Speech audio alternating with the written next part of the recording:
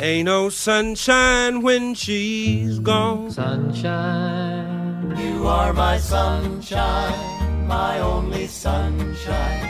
Hello, everybody, and welcome to Ignite Radio Live. You are with Greg and Stephanie Schlueter over the 5 mighty stations of Annunciation Radio for the Almighty. And boy, am I excited about our guest tonight.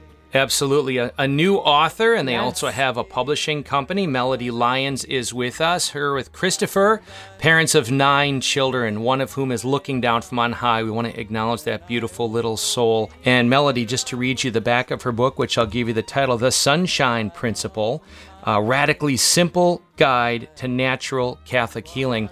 Just on the back, it says, Melody Lyons is a natural health educator and Catholic author pursuing the restoration of Catholic culture through home educating, natural healing, and enthusiastic dishwashing. Woo, woo. Compelled by gratitude, she is passionate about bringing the healing power of Jesus Christ to others. That's awesome. I'm going to say it again.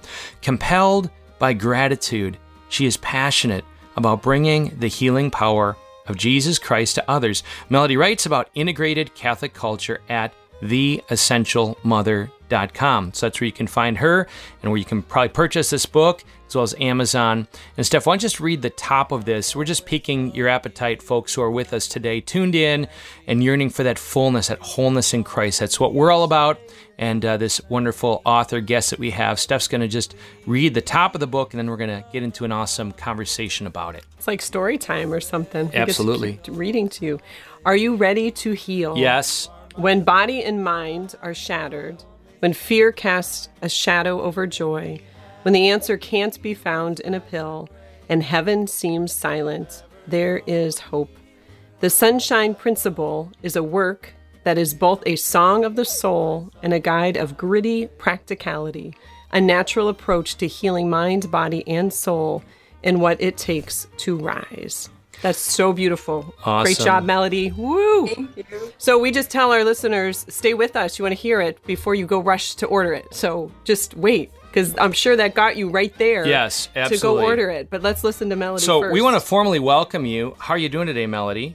I'm great. I'm so excited to be here. You guys are such an inspiration to me. Aw, I haven't talked to you in so long. it's But been way too long. I have to tell you, just this, the revival. Revival that I just, when I read what you write and listen to what you're saying, I just feel that, just that swelling of hope. And I know that Praise is God. blessing. You're awesome, Melody. I'm affirmed. We're affirmed and validated by that. That's awesome. For So our can we listeners, get a little personal. I want to go back a moment and just have a little fun and capture Melody's history, just so you all know who are listening. We have been joined in the journey with Melody and her husband, Christopher Lyons. And Melody, I just want to take us back about 30 years, and I want to play a clip. And I want to ask you after I play this clip, what comes to mind. Here we go for our listeners. Easy come, easy go. I'm climbing the stairway to heaven on the wings of rock and roll. And if I get there and I find the gates I close, well, hey, easy come, easy go. My brothers, Luke and Nathan Schlueter, in their later teen years into college, I think, began a Christian rock band with Chris Lyons, the spouse of Melody, and they're very passionate pro-lifers. Chris went to Miami University of Ohio with my brother Nathan, I think maybe a year older or so, and part of the posse, part of a group of very passionate committed to the kingdom, committed to loving other people on that secular campus of Miami, bringing the love wherever we could, and about pro-life in particular. So they have had a band called The Fishermen, and that song, unfortunately, our audio is not working where she can hear the song, but Melody, I played the beginning of the song that Chris wrote, Easy Come, Easy Go. And if you can imagine in your mind that you just heard it, where does that take you? Oh my goodness. My kids are singing that song now. I mean, I know, you know how that is, but that kind of like that, those memories, those physical audio memories sort of bring all of it back, everything in my life, from the beginning when I first met Chris and re-encountered the Lord, right?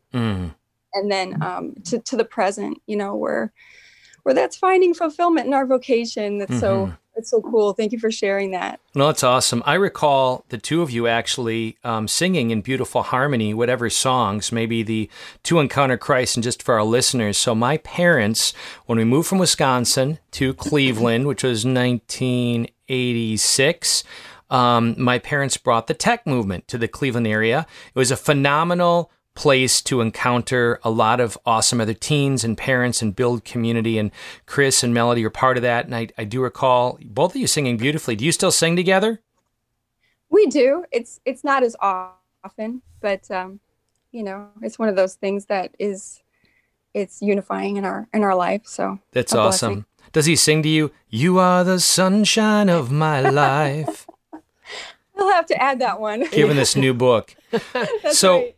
Before we go further, let's go back a little bit and just if you could tell a little bit of your story, Melody. We like to proclaim Revelations 12:11. They defeated the enemy, which we see around us everywhere, and unfortunately even in our own homes, marriages, our souls. Let's just keep it real. How do they defeat the enemy? It says in Revelations 12:11, by the blood of the Lamb, which is the Holy Mass, and the word of their testimony. So testimony, really encourage any of you out there listening to know you've got a testimony.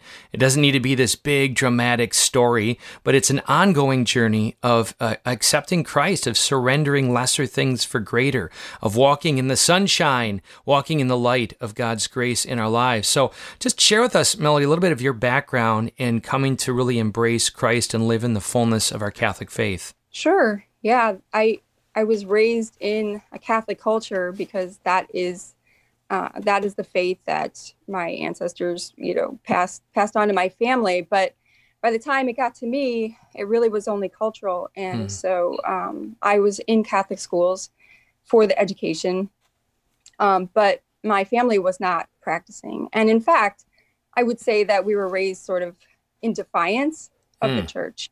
And so I grew up, when I would attend school masses, I would have that defiance. And it was very, a really unholy way to approach the Lord. But I was really searching. I was always searching. And I always had a love for Blessed Mother because she was so beautiful, and even from as a little child, we're drawn to motherhood. We're drawn to that softness and that security. And so I would say that, throughout high school, of course, I just lived a secular life like everybody else around me. And I would say that it almost seemed impossible to pursue goodness. And I wouldn't have been able to say it at the time, but it really was a kind of slavery, a kind of bondage, where even if, a teenager is seeking goodness and holiness, the whole environment is oriented in another direction. And so by the time I met Christopher, I was just deeply, deeply wounded and longing for something greater and something more. And so, of course, he presented the love of Jesus Christ in a way I had really never experienced, and probably also because I was really smitten. So you're like, what, 15? How old were you at this point? I was 17. Okay. So I was graduating, but I was, I guess, a young graduate. How did you meet? Andre Calabretta. Okay, go shout out to Andre. And Jen. So he lived across the street from me, and I guess there was a Bible study going on across the street. And I don't know, I guess a Bible study isn't complete without the girls of the neighborhood. Right. I don't know. In high school, for sure. Time-honored tradition with our kids also. That's right. So actually I was awakened by stones at the window. And yeah, that's great. And I had, I had not met Chris yet, but they said, why don't we get some pizza? And I said, well, I really have a track meet in the morning. I probably should just go to bed. But they said pizza, and I was there. So, that was kind of the beginning. So they both went to St. Ignatius. That would be Andre Calabretta and Christopher Lyons, which is in Cleveland, folks. And just trace for us a little bit of that deepening encounter of Christ, which, as you set it up, was kind of cool, is that the love of Christ really corresponded to the unveiling, the apocalypsis. We spoke of Revelations 12:11. That book used to be called Apocalypsis, literally the unveiling of the bride and the Hebrew wedding feast, which defines all of salvation history. So you're given the opportunity to journey in that And I do want to punctuate what was a first for Steph and I at your wedding, but lead us up to the point of, engagement and marriage, and even trace for us a little bit of the children. So my background was New Age, just basically paganism and feminist. I would call that actually a religion. Mm-hmm. So it was all intertwined. So I had a lot of defiance. I had a lot of anger.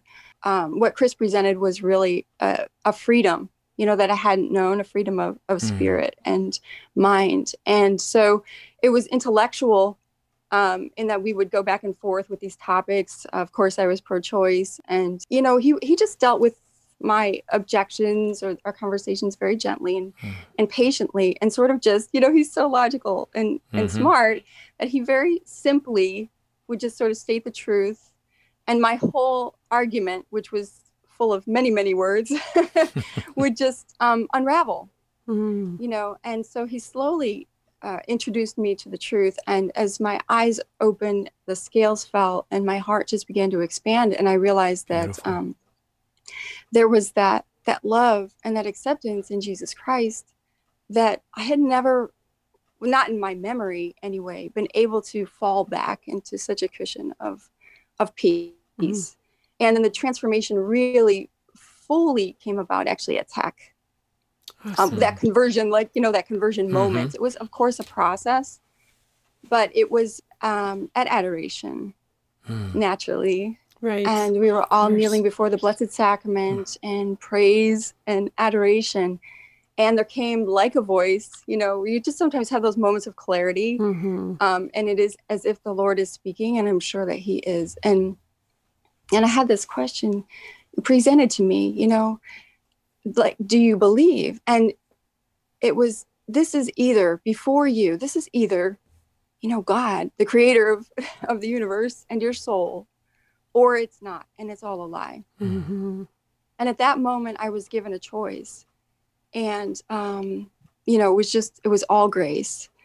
And I knew, and everything in my life really just changed from that point on. So beautiful. That's so awesome. So your courtship will speed it up a little bit. Obviously, you grew deeper in love with God, as well as discovering that Genesis 1:27, in his image, he made them male and female, to literally live out that awesome identity and relationship to Chris. And at your wedding, Steph and I were dating. What, Steph? You're tapping my leg. Let her talk first. Oh, was there more? Okay, I just didn't know how much. Yeah. And that's my space. All right, go ahead. If I could just insert my little memory of your wonderful husband, Christopher Lyons. I think I met him through a mutual Tech friend. We were in Erie, Pennsylvania, and he actually came and helped out with a couple retreats, confirmation retreats, and some other things. And so I got to know him in that way. So I can just affirm, I want to underscore, Melody, what you're saying. Obviously, most of our listeners have never met him, but he does have such a powerful way to present truth with zero compromise or sugarcoating, and yet he does it with such gentleness. And I think that's where the gentleness and charity comes from, is that he really wants you to know the truth, to experience that. And so that struck me really from when I first met him, that especially in these confirmation retreats, and in Erie, Pennsylvania, confirmation was in high school. And so you had a lot of these kids who were so hardened and, even like you described yourself as defiant. And it was like, those were his favorites, like bring it on, and just that heart. So I just want to proclaim and thank the good Lord for the heart that he gave Chris in being able to be used as his instrument in that way. I think too often we, fall upon personalities of this is or that's, and it needs to be this way. And we really need to embrace how God made people, and that's okay. And he uses that to draw them closer. So you got to experience that obviously firsthand and in a very different way. So jumping ahead then, you guys fell in love, got engaged. We were blessed at that point, and then I'll let you dive back in, Melody. I just want to steal this before Greg does. So I don't know how I got to be part of this grouping, but two good friends, Jim and Diane Gallagher, who were not married at the time, and then Greg and myself, who had started dating a month or so prior, we sang at your wedding. Yeah, it was wonderful. And it just a beautiful, beautiful wedding. I just remember thinking that you were one of the most beautiful brides I had ever seen. Aww. And if we can, like, hopefully it's not too much information, the old TMI, at your wedding reception outside toward the end of it was when Greg and I had our first kiss. I don't know if we ever shared that with you. No, I did not know that. Yes. Goosebumps. Yeah. So, just the inspiration of that incredible love and witness must have, been a catalyst for something. But so we think often with fondness when we think of you guys as that very precious first moment of that. So thank you for sharing that. Yeah. Thanks so much. I was choked up a little bit, Melody, as you were describing that experience before Jesus in the Eucharist and how he is the evangelist. And the best we can do as John the Baptist is decrease and him increase, is point the way like our Blessed Mother, do whatever he tells you. And that's what the best of any program does, is points us to Christ and makes that encounter full and rich. You have 9 children, 1 in heaven. So just trace for us, a little bit of what have those years been like? We started our family. I guess we found out we were pregnant 9 months after we were married. Yay. And we were in South Bend, Indiana, where Chris was at the University of Notre Dame in the doctoral program there. And so we were kind of separated from family a little bit, but, we had our cocoon. I never imagined that we would have so many children. And now, I know you know how this is. People are like, wow, you have so many kids. But, when you're sitting around the living room, having family prayer, all of a sudden it seems like, oh, who are we missing? Right. Are we missing somebody? And all of your children are there. And it's like, oh, it just doesn't seem like it's everybody because it seems like so few people. And every single child is so known to us. Right. Just wanted to punctuate in your stating that the contrast with teenage Melody Lyons and feminist thought, and then coming full circle through his beautiful redemptive love into a place where having children is not, as you say, the world looks at it. It is a joyful sacrifice. Both of those words important. You came to a point of recognizing that and embracing it and proclaiming it. So we're going to skip a whole heck of a lot because we do want to dive into your beautiful new project of your book, The Sunshine Principle. And again, the subtitle, A Radically Simple Guide to Natural Catholic Healing. I can't tell you how excited I am to dive into this, in particular with our daughter, Catherine, who has experienced and is experiencing a number of different health challenges, and just really feel, as I've passed the title along to others, I'm sure you've gotten a bit of a spike on Amazon, because when I shared it with other people, they were so excited to have this to turn to see what was in it for them. So tell us about what led up to it, wherever you want to go with it, Melody. The time is yours. Sure. Yeah. What led up to it was, 20 years of motherhood burdened by an unknown enemy. And for the majority of that time, I thought it was just me. I thought I was just like the worst mom ever and a failure as a human being, really.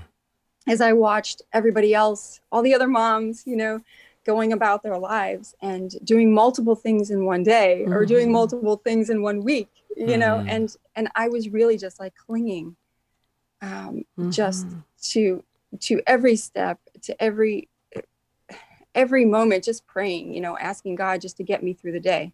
I thought it was me. I thought I was a loser. And in reality, I was really sick. And I didn't know for a long, long time. So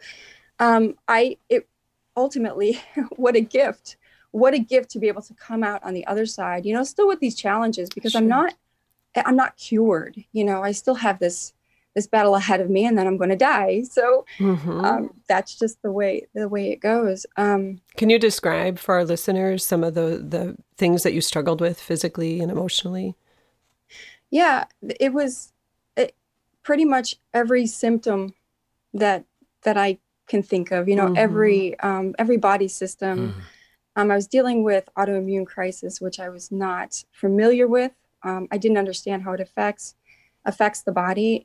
So I was having everything from, joint degeneration and inflammation, severe headaches, stomach problems. There was at one point where I couldn't eat anything but mushy cereal all day long. And every time I ate, I would end up in bed because of the severe spasming. I had, heart involvement. I had just so many things. And they all seemed to be separate issues. And so I would go back to the doctor, and that's embarrassing. Right. Like just to take up family resources, because I'd leave every time, and every doctor would give me their prescription or pat me on the shoulder and say, "You're just tired." And it was always inconclusive, and always seemed to be something that maybe I was in my head, or they thought was in my head. And then I would get the bill, Right. Right. That was not in your head, I'm sure. Yeah, no, $600, to have a rheumatologist tell me that I was just tired, that's really difficult. And so the extreme fatigue, and then the depression, which comes with just this overwhelming physical suffering, with pain, with the fatigue, with the feelings that come with the inadequacy and not being able to love my family and serve my family the way I wanted to, but also that chemical reaction, which comes with pain and in physical challenges. So, very much like trying to walk through life with a giant refrigerator on your back, and knowing all these good and true things about motherhood and about vocation, and just feeling I was falling short, not just every day, but, every moment. So that was background of your challenge. I have to just make maybe a lighter note in the midst of that and ask you the question, knowing Chris in his teen years, did he ever graduate from the one food group diet of sugared cereal? Yeah, he's expanded slightly. Do remember being at his house. Remember the chili, certainly also, but Chris was a voracious consumer at all hours of the day of his sugared cereal diet. So I have a warm, soft spot in my heart for him, as do my brothers, in knowing him well.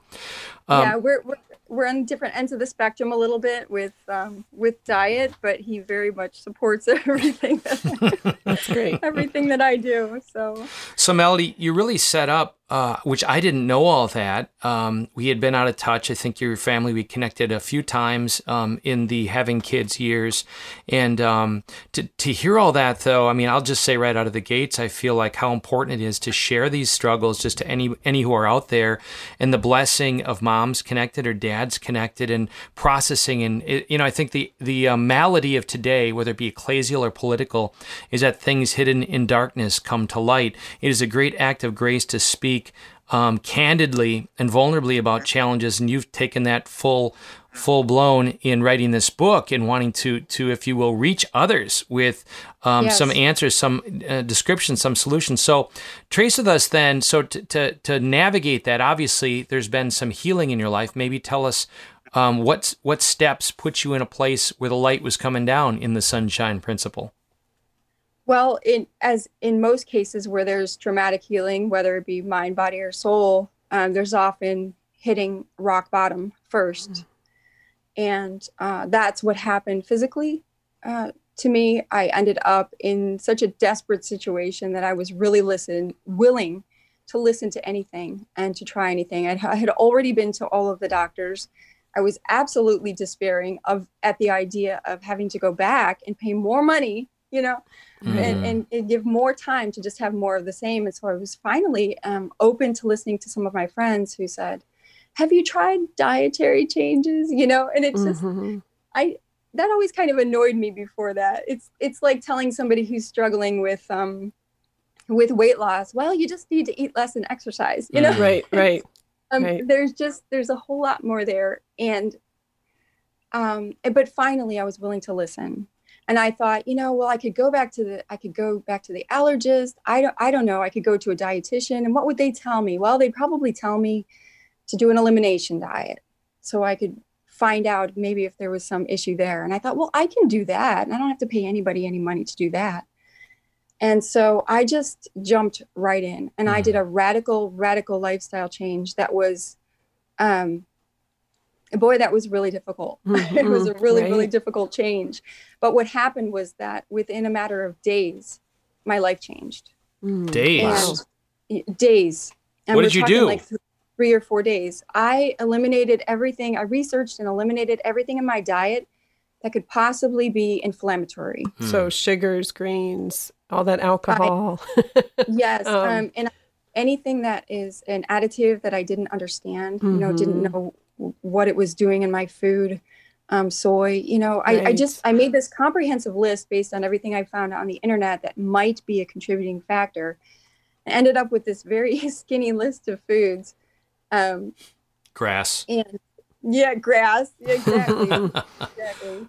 And then I was hungry, and I felt really, I didn't feel that great. My body was trying to figure out how to transition from constantly eating easily processed sugars to what I had shifted to, which was basically, proteins and healthy fats and good carbohydrates like broccoli. So, but what happened was that I had, for the first time, I don't know, in 2 decades, I had a relief from this terrible joint inflammation. Wow. I found I had a surgically repaired knee from a sports injury, and I hadn't been able to sit back on my heels ever since I'd had that surgery. And one day I was changing the baby's diaper and on the floor and kneeling, and I just sat back. Wow. I sat back.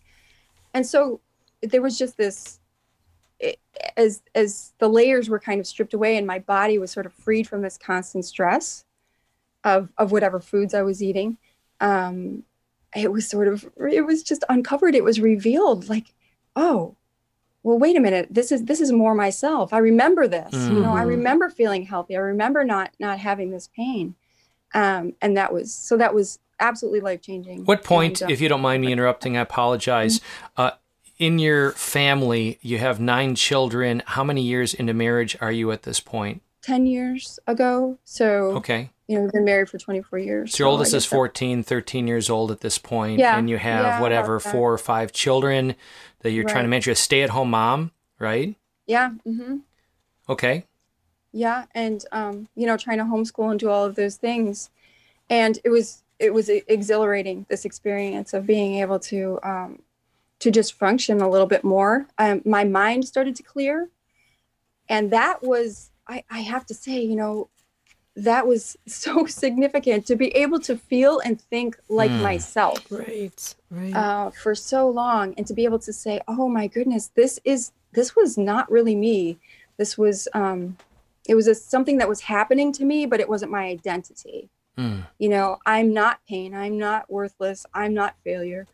And then to go through, of course, this was a much longer process of identifying all of those ways in which I really needed to accept forgiveness and extend forgiveness to myself, and just have that clarity, like who I am not and who I am, and give that to the Lord and accept his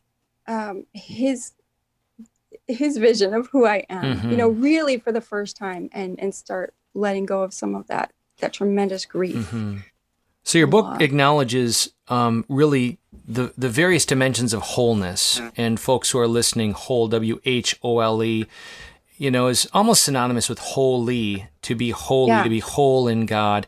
And you're describing, if you will, a behavioral aspect to this, where you recognized something in the chemical, physiological, human realm, and you're carrying it over into an understanding of how it affected the way you thought. You became aware, perhaps, of areas in your life spiritually now. We're an integration of mind and body and spirit, and God designed us that way. He didn't design us with this, we're just this spirit that's just sort of hanging out for a while in this this burden of a body. We truly are integrated. And when what I didn't really understand when I was going through all of that is the connection between the health of my body and the health of my mind, and then how that also impacted the spiritual life.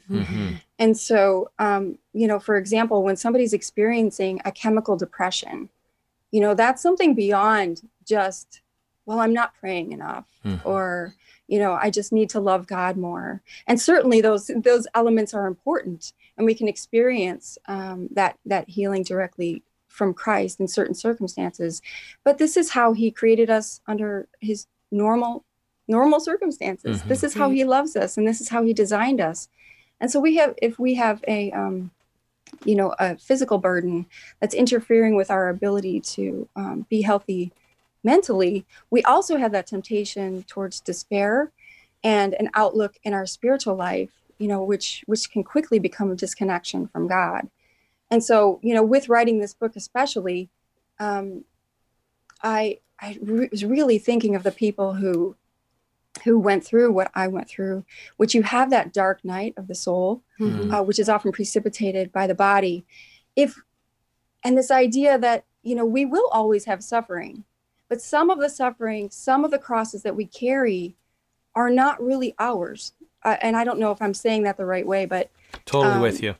They're things, they're burdens we have picked up, and they're not of Christ, Right. Like if we're living a lifestyle that is opposed to his will for us and opposed to our natural design, then we have picked up a cross that's not, that's not holy. And of course it can be used for his glory, but we're kind of carrying them and hugging them and saying, and praying, and offering up this suffering, when in the meantime, we could be setting down that cross and then using our free arms, to pick up the burdens that he really asks us to carry. Right. One phrase we use to punctuate that I've used often, the Cecil B. DeMille, the producer of the Ten Commandments, really said, we can't break the Ten Commandments or the natural law. We can only break ourselves against it. And at our age, 40s, 50s, we become aware of the debris that we've inherited by decisions we've made, and in some cases others have made against us,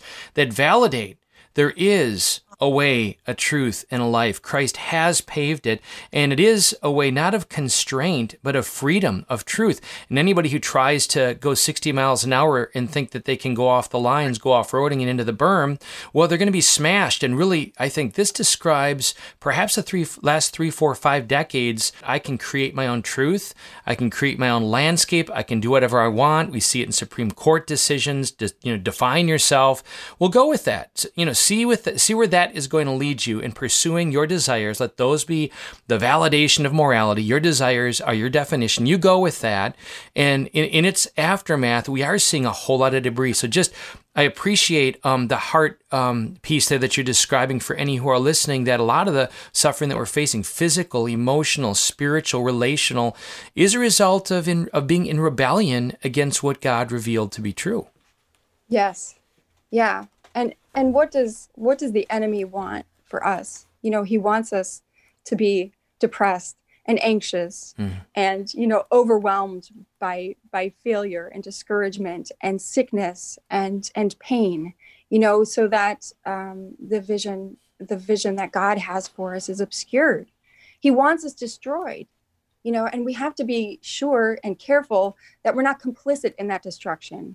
And so observing our surroundings and the things that we do and the ways that we speak, the ways that we treat our body, is this consistent with God's design for us? And is this going to lead us closer to Christ? And I would absolutely say that there's a moral component to the way that we care for our bodies.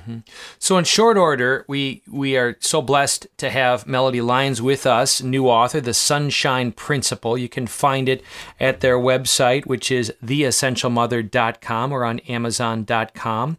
And they also founded a publishing company, Intinction Press, which is kind of exciting. She and her husband, Chris, raising 8 beautiful children with a little help of a little one up in heaven looking down from on high. Melody, if you were to describe for somebody, I only had 1 minute to explain, what is the Sunshine Principle? So the Sunshine Principle is essentially that God has arranged everything in the universe in consideration of everything else, and that the greatest potential for healing occurs when we align our behaviors with God's natural, biological, and spiritual laws. Amen. And that the image of the sun, the truth of this is so obvious that it's like the sun. You know, every aspect of life and faith stands like the sunshine, unfailing, necessary, powerful, but so often taken for granted. And, you know, I think we have sort of long since ceased to be awed by that in many cases. And we've forgotten that it was made for us, and that all of creation was designed for our benefit. So this book is not a complicated representation of the truth, but merely a gentle and joyful reminder, hopefully, you know, that God has set all things in motion in consideration of us, whom he loves. So you say the Awesome. word joyful, even the cover, you'll check it out when you order your copy, listeners. It's so beautiful. It's so beautiful. And just, No, you know, it makes you joyful Do looking you know at she it. designed it? Did you know that? Did you design the did. cover? I believe I did, It's yeah. beautiful. It really is. Thank you. And I also love, again, not having read it completely yet, but it is also filled with different saint quotes and scripture passages and different quotes from the catechism. And it's Facebook posts. it's Yes, beautifully, yours, that's right. beautifully positioned throughout, and it just supports, right, and encourages all that is true and good that you're saying about how we are designed, how the universe is designed. And for our local listeners also, there is a short story, I think it's in the section on stories of healing, which would make sense. Father Nathan Cromley is in there, who is a Toledo native, Melody. I don't know if you realize that, but he's very beloved here. Yeah. So Father Nathan's in the book if you need a little extra, encouragement. But I just feel like this book is so needed right now in so many ways. And so the Lord's timing is always perfect. Certainly I say that for our situation and our family, but I feel like you have people getting more and more into, the yoga stuff and new age, the crystals and more Weirdness. than ever. Like when we were, you had mentioned new age stuff back in high school. That's when it's, it was certainly prevalent then, but it seems like it's just resurged so much, right? And it dominates. Yes. It dominates the natural health scene. It overwhelmingly, even among Christian practitioners. Yes.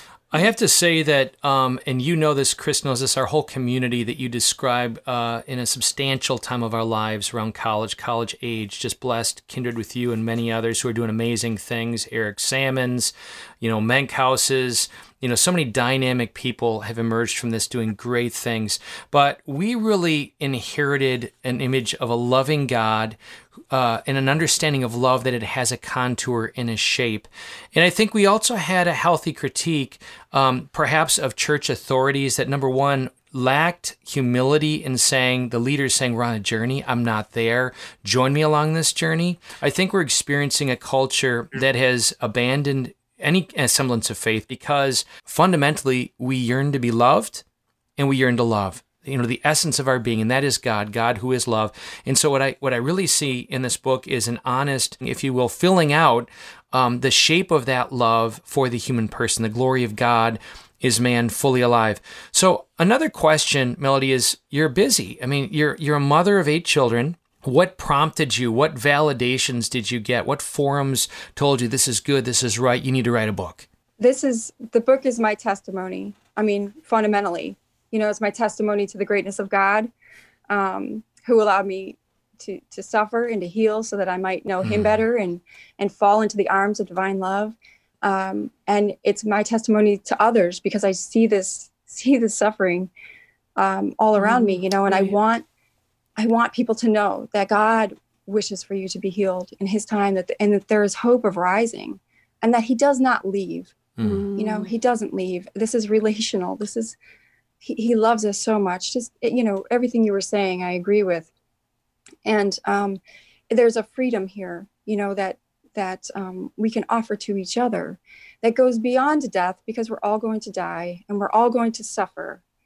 But there is a freedom in Christ, which ultimately, like I said, the book some people will read it as just being about, health and healing. Ultimately, it's about a conversion to the heart of Jesus Christ, and being able to extend a hand to those, including my family, and my children and their futures and wherever that takes them, to be able to extend that hand into the darkness, and say it's okay. Let's walk to the door.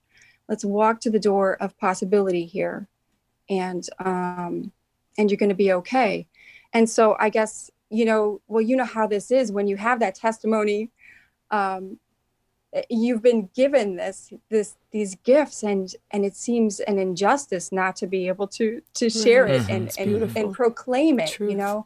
And so I think that really is, that is at the root of what the book is. And then also, the practical steps to be able to help people and answer all of the emails, because when I was sharing my journey and all the steps along the way online, I was just getting constant emails. And of course, within the restrictions of my vocation, I can't answer them all the way I want to, so the book is sort of the email that I couldn't send. Yeah. Oh, that's beautiful. I love that. I love that. How long did it take you to put together, Melody? Well, I would have said 2 years, but because of COVID, Right.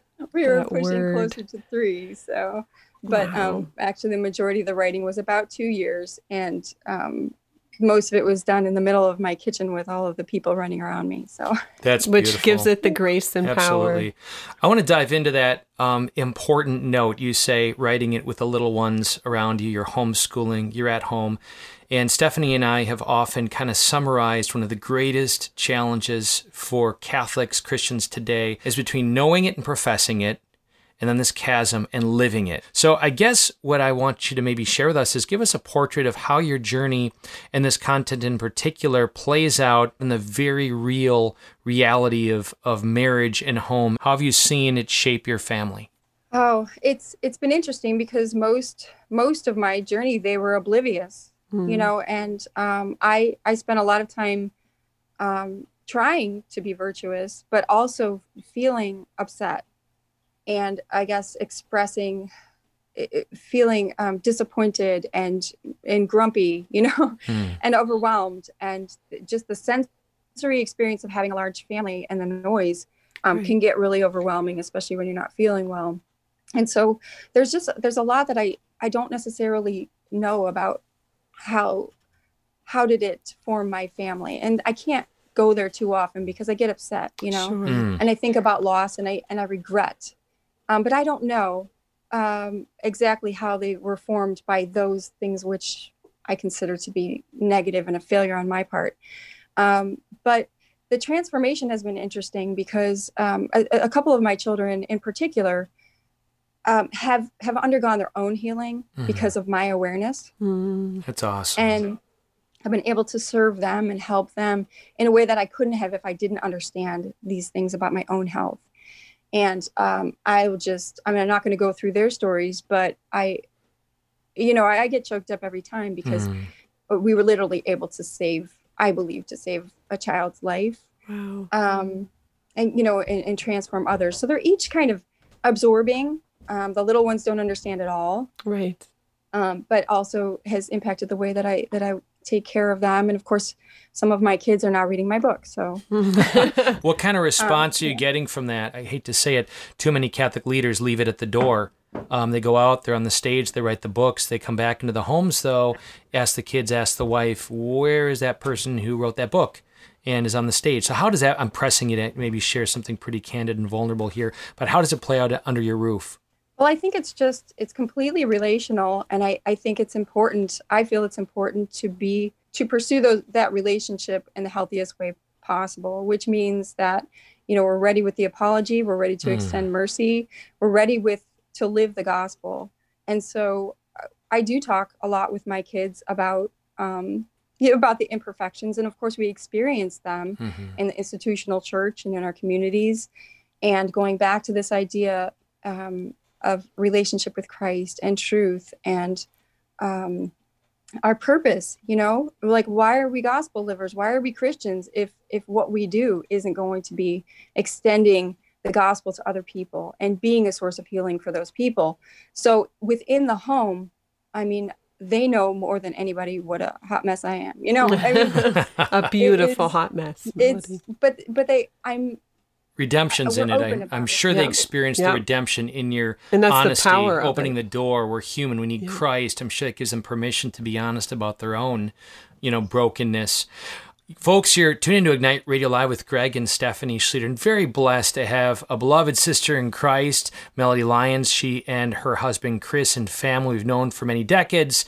It's been far too long for us to be together, but she's written this awesome book, which is an important part of her life, her own personal testimonial of healing, The Sunshine Principle. You can find it at their site, theessentialmother.com. With a little bit of time that we have left, Melody, I'm going to invite you to take the gloves off a little bit. You didn't know I was going to ask this, and I don't know what I'm going to get, but as a formed Catholic pursuing disciple of Jesus Christ, just can you give us your own reflection from your own journey, from your book? How are you processing the COVID challenge? I think because of my experience with so many years of suffering and fear of death and having to reconcile with that, when COVID first came onto the scene, I was not afraid. And it wasn't that I don't get anxious about illness. I certainly do, or that I don't worry about other people. I simply think I was better equipped, not a better person necessarily, but just better equipped by my life circumstances to be reconciled with the inevitability of death and the primacy of the spiritual, our eternity of the spiritual life. And I do think, again, it's because I had already had to reconcile so many times with that reality that it wasn't anything necessarily virtuous on my part. It was that I was just already in that mindset. And I find it very concerning. What I'm seeing now, and a good priest friend of ours just recently said, this has exposed our lack of faith. Mm-hmm. Even among our clergy, we're seeing this primacy of fear rather than of faith. And it doesn't mean that we're denying. Obviously, my book is about largely about physical healing. So it's not a denial that we need to take care of each other. But we need to do it in a more Mother Teresa way, right, rather than like governmental, mandate kind of way. We need to be able to have access to each other, Amen. To be able to hold each other. Amen. And so I'm forgetting what your original question was. I'm kind of just wandering, but that's a little bit of my perspective. And I want my children to retain normal. What is normal? I don't want the new normal for them because I want them. The new normal is not normal. Yeah. It's not normal. And maybe, like what you guys do so beautifully, I think not even just a new normal, but an elevated normal. Like, Amen. Let's work on a revival, let's be better. We have this opportunity to look back and see what normal was, see what bureaucrats are trying to make the new normal, or even, some evildoers are trying to make the new normal, and bring the gospel alive, and have this revival again. So if I were to speak of masks in particular, as we're winding down here, and Stephanie and I want to be formed by our church and conscience, which attends to truth, right? Empirical truth, factual truth, and bring the moral principles that we have to bear, not just for us, but obviously to communal consideration. We don't doubt that there are notable health things that merit our concern. We don't doubt that in the very beginning, there was still a lot of confusion, and depending on the day of the week, right? Hour of the day, and what source you have, we still don't know what that landscape looks like.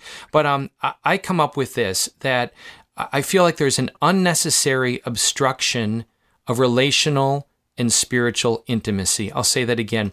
I find in general, with due note of those who are in a demographic, a profile that is seriously at risk, that seriously is in that 0.0012% of those who have this disease that have died from COVID alone. That's what the stat is from CDC, 0.0012% of those who've died, that there's that wearing masks, I'm just stating this, open to the conversation, open to the debate, which I think that is a huge plus in this atmosphere, to respectfully hear others and to dialogue about it. Find me on Facebook. I've communicated these things and have received the good wisdom and feedback from others. But my evolution of thought has brought me to this point. I find masks in general, mandated, publicly obscuring relational and spiritual intimacy that is having a opportunity cost loss, a loss of connectivity to each other as physical beings, face to face and interacting without fear. I do think it's seeping into our system. It's seeping into the way we interact with one another, the way we think about one another. And wouldn't the enemy love to weaponize that whole thing? Wouldn't he love to politicize the whole thing? And I think it is a challenge. I'll be honest. It's a challenge to distance myself objectively from those who want to use this for gain in that way. But just for us, like I'll say for our One Heart, One City events, we respect social distancing, people want to wear masks, etc. They're outdoors. Of the 9 events, again, at all of our advertising saying we respect social distancing. If you want to keep your distance, wear a mask. Of all those 9 events, not one person wore a mask in the public, not one. Or a few kind of distanced themselves a little bit. But it's interesting that through the duration of the prayer, through the duration of the encounter experiences that we had, the healing that took place, the primacy of Christ, something powerful, I think, took place to cause people to cross the Rubicon from fear into a sense of faith. And I add the word reasonably so, based upon the same empirical data that caused many restaurants to remain open, same empirical data. I think we really need to ask the question, in our churches, do we need to get rid of this dispensation and get people back to the sacramental grace from which many, many are languishing? My little monologue, your thoughts? I'm in full agreement. I've just seen, I don't know if you've noticed this, but the people who are living a little bit more freely are experiencing healing and restoration, and are becoming even more free in mind, body, and spirit. And those who are kind of, staying tucked away are increasing in fear. Mm-hmm. And I'm saying that in a general sort of way, but I think we can see it on social media, especially. Mm-hmm. This division is really just striking. When we first went back to Mass, we decided that we would not have our children masked, and that we would approach the altar, freely. Mm-hmm. And I have to tell you, there were a lot of other people who chose to do the same. Awesome. And reflecting on it later that evening, it was the most healing experience that I had during the entire quarantine. I just wept. It was such a small thing, but it wasn't small. We were seeing each other. We're relational. This is everything that you said so perfectly that I don't want to have to repeat because you said it just right. But there is a healing component here of being able to interfere with what is separating us from each other and from what is separating us from a proper understanding of our relationships. And I think, like, even in the book, I want people to understand that in order to make a change, because we're convinced that we've done this before, we've tried with our health or this or that. And what is our experience? Our experience is that we've failed in the past. And so we approach healing moments with trepidation because we know that we're going to screw it up. In order to make these changes, we have to interfere. We have to interfere with old habits, with old patterns, with old way of thinking. We have to burst through and literally reorient our life so that all of our actions reflect Christ. And I think it's the same way with all of this, with the masking and everything. If we want something to change, if we don't just want to die in fear and just shrivel spiritually and mentally and physically and allow our loved ones to die without us, our presence there, without the sacraments and all of these things, we're going to have to interfere somehow and do something bold, do something that makes us uncomfortable and other people uncomfortable. Amen. Thank you for that, Melody. You are listening to Ignite Radio Live with Greg and Stephanie Schlueter as we come in for a landing here.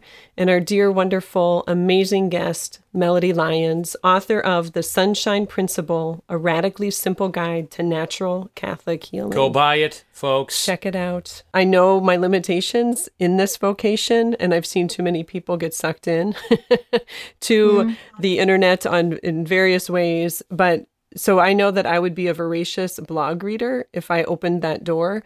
So I want you to know that yours, I think, is the only one that I deliberately seek out somewhat regularly to read. I'm always inspired and edified by what you have to say, and the great gift that you have in the way that you say it. You really, really, really are a treasure, Melody. At so thank you. theessentialmother.com. Yes. Thanks so much for being with us tonight on Ignite Radio Live. And if you want to see past episodes, we just encourage you to check it out at igniteradiolive.com.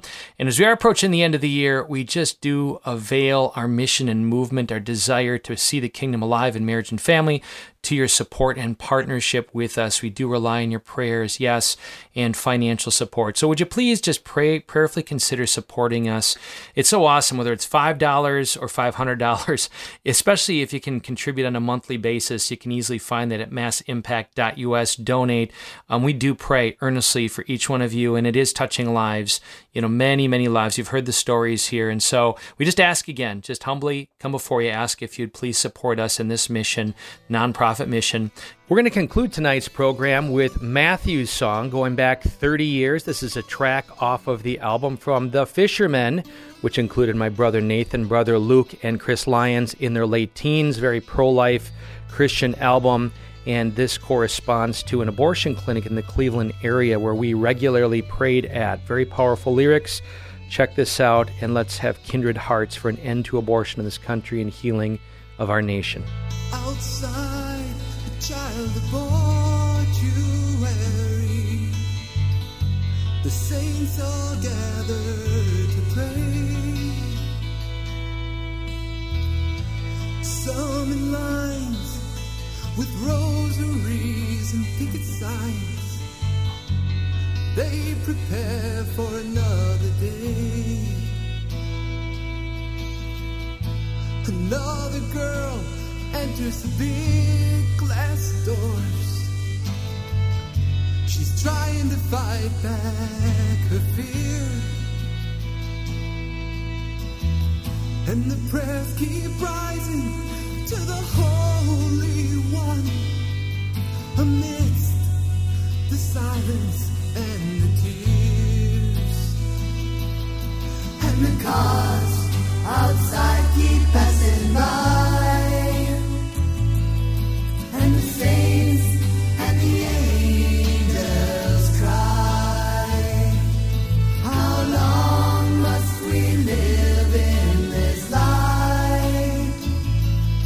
How many more children must die? How many more children must die?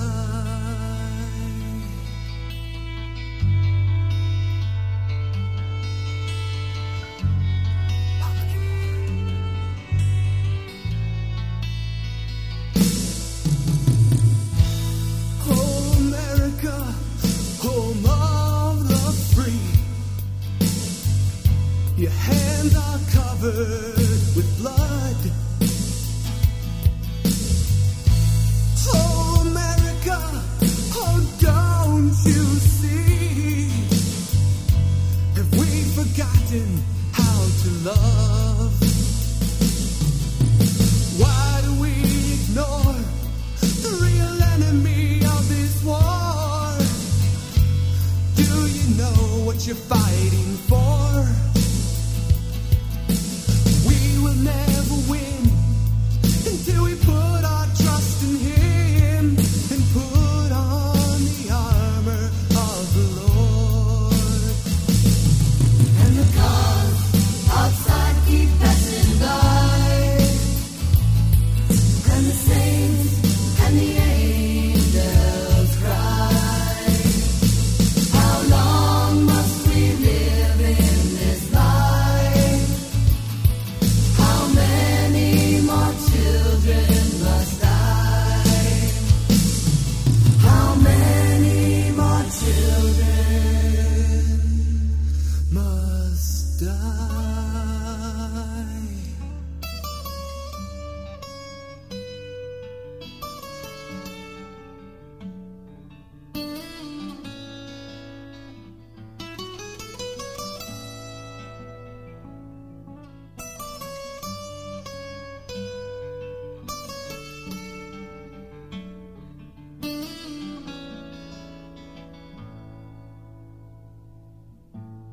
Outside, a child of mortuary.